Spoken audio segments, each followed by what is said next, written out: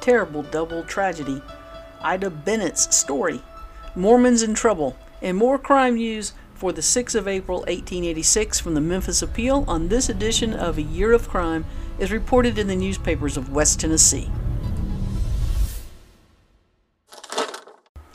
Mrs. Maria P. Evans arrested for forgery.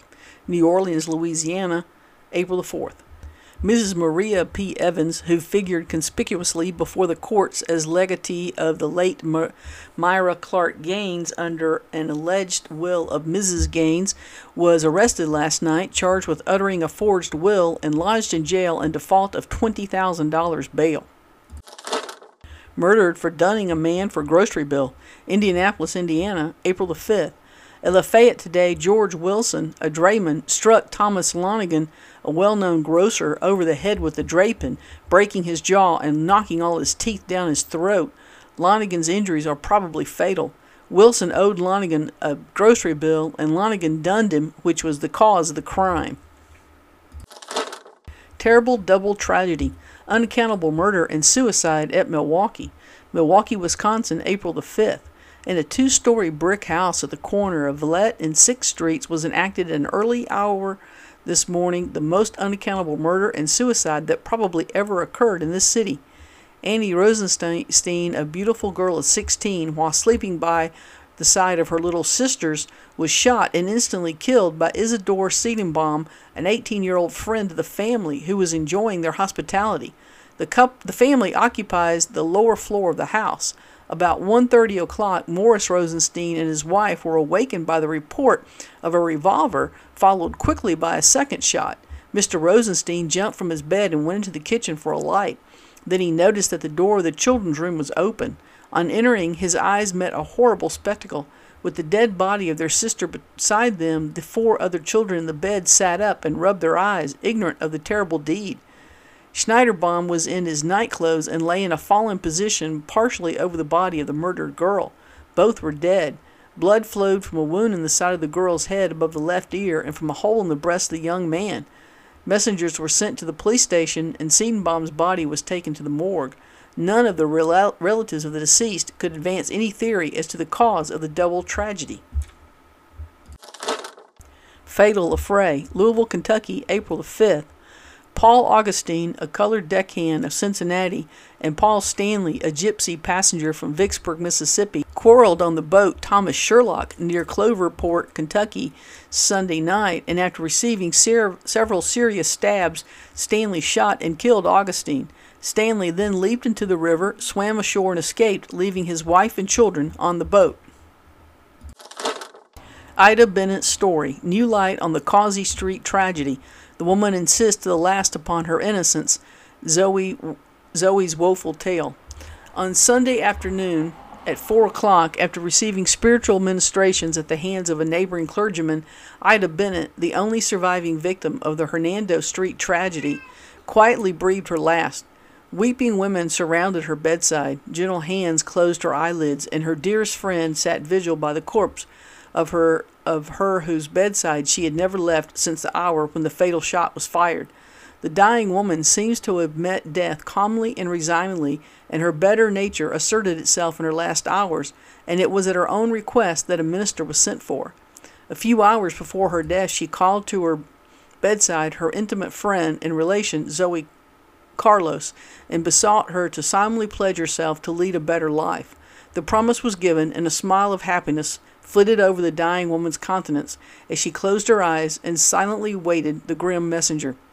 With the certainty of death staring her in the face, she was pressed to make a statement of how the tragedy occurred and not go to her grave with her lips sealed. She did so reluctantly, and only on the assurance that no publication of her version of the affair would be made. The secret leaked out, however, and an appeal reporter succeeded last night in hearing the dying woman's own version of the occurrence as told in the very presence of death. She said, Ida Bennett's statement, quote, Sunday night I went to Oakley's Beer Saloon on Beale Street to get a pitcher of beer. 2 well-known society men of this city were in the bar room, and they insulted me and followed me out. Goaded by their repeated insults, I threw the pitcher at them when one of them jumped at me and beat me unmercifully. I got away from them and ran home and told what occurred. He snatched his pistol and started for the saloon. Soon he returned and began to abuse me, charging me with having been untrue to him, having heard so from the man who assaulted me. He grew more and more angry and finally began beating me. We quarreled all that night, and Monday night when he came home he seemed to have heard fresh tales about me, and the quarrel was renewed. Tuesday night he did not sleep at home, but Wednesday morning he came home and said he had clear proof that I had betrayed him, and pressed me to admit that it was so. I finally confessed that I had gone out to meet men. Then he became violent and beat me and ran me into the yard. Then he called me and I refused to come, being afraid of him. At last I did go into the house again and went to my trunk to pack it. As I knelt before it, I saw him take the pistol from his overcoat pocket, where it had remained since Sunday night, and advanced toward me in a threatening manner. I sprung up and grabbed the pistol. We had a struggle, but his strength was greater than mine, and he turned the pistol toward me and fired while I still held it. I fell, and he rushed out into the next room, and I heard another shot. I could not see him from where I lay, and rolled over to the side of the room near the door and looked, raising myself on my elbow at him. After that, I remember nothing." Unquote. Corroborating circumstances. There are some corroborating circumstances that give color to the above version. It will be remembered that the woman was found in a pool of blood on a line with the door. At the distance of 8 feet laterally from where she lay was a thin pool of fresh blood about 6 inches in diameter. This must have been the spot where, according to her version, she first fell, and from where she crawled to the spot where she was found. The powder burns on her hands also corroborate the theory of a struggle, but here all probability that her version of the story is correct ends. The fact that no powder burns were found on Bennett's clothing and the position where the pistol was found are circumstances irreconcilable with the theory of the dead woman's innocence. It is doubtful whether the mystery that surrounds the case is ever satisfactorily cleared away. One of the incidents connected with this strange affair that will long linger in the memory of those who witnessed it. About 3 o'clock yesterday afternoon, Zoe Carlos, the dead woman's bosom friend, called at Holst and requested to be permitted to take one last look at the body. The request was granted, and she was conducted to the basement of the establishment where the body lay embalmed and ready for interment. The cloth that covered the body was removed down to the neck, and the head of Ida Bennett, white as marble and rigid as stone, met her friend's gaze. For one moment she gazed upon it in silence, and then, with a sob and flood of tears, she stooped and kissed the pale lips and icy brow and wept as though her heart would break. Again and again was she urged to desist, that there might be poison in every kiss, but she paid no heed to such warnings, and when an effort was to hide the sight, she begged and implored for 1 minute more, 1 minute more. It was a scene to touch a heart of stone, and although those who surrounded her were inured by custom to witnessing the wildest exhibitions of grief, they were not unmoved by the sight of this one woman and all the world weeping over the remains of, quote, "one more unfortunate," unquote. We turn from this scene to one not quite so touching. It appears that there is to be a disgraceful fight for spoils almost over the dead woman's body. Yesterday, almost before the body had been placed in its coffin, the furniture and clothes and all the visible effects of the Bennetts were levied upon. It appears that, in the presence of numerous witnesses, the dying woman made a verbal statement, disposing of such little trinkets and articles of wearing apparel as she might truthfully call her own. This expression of her dying wishes, it seems, is to be disregarded, and a general grab made by somebody for everything in sight.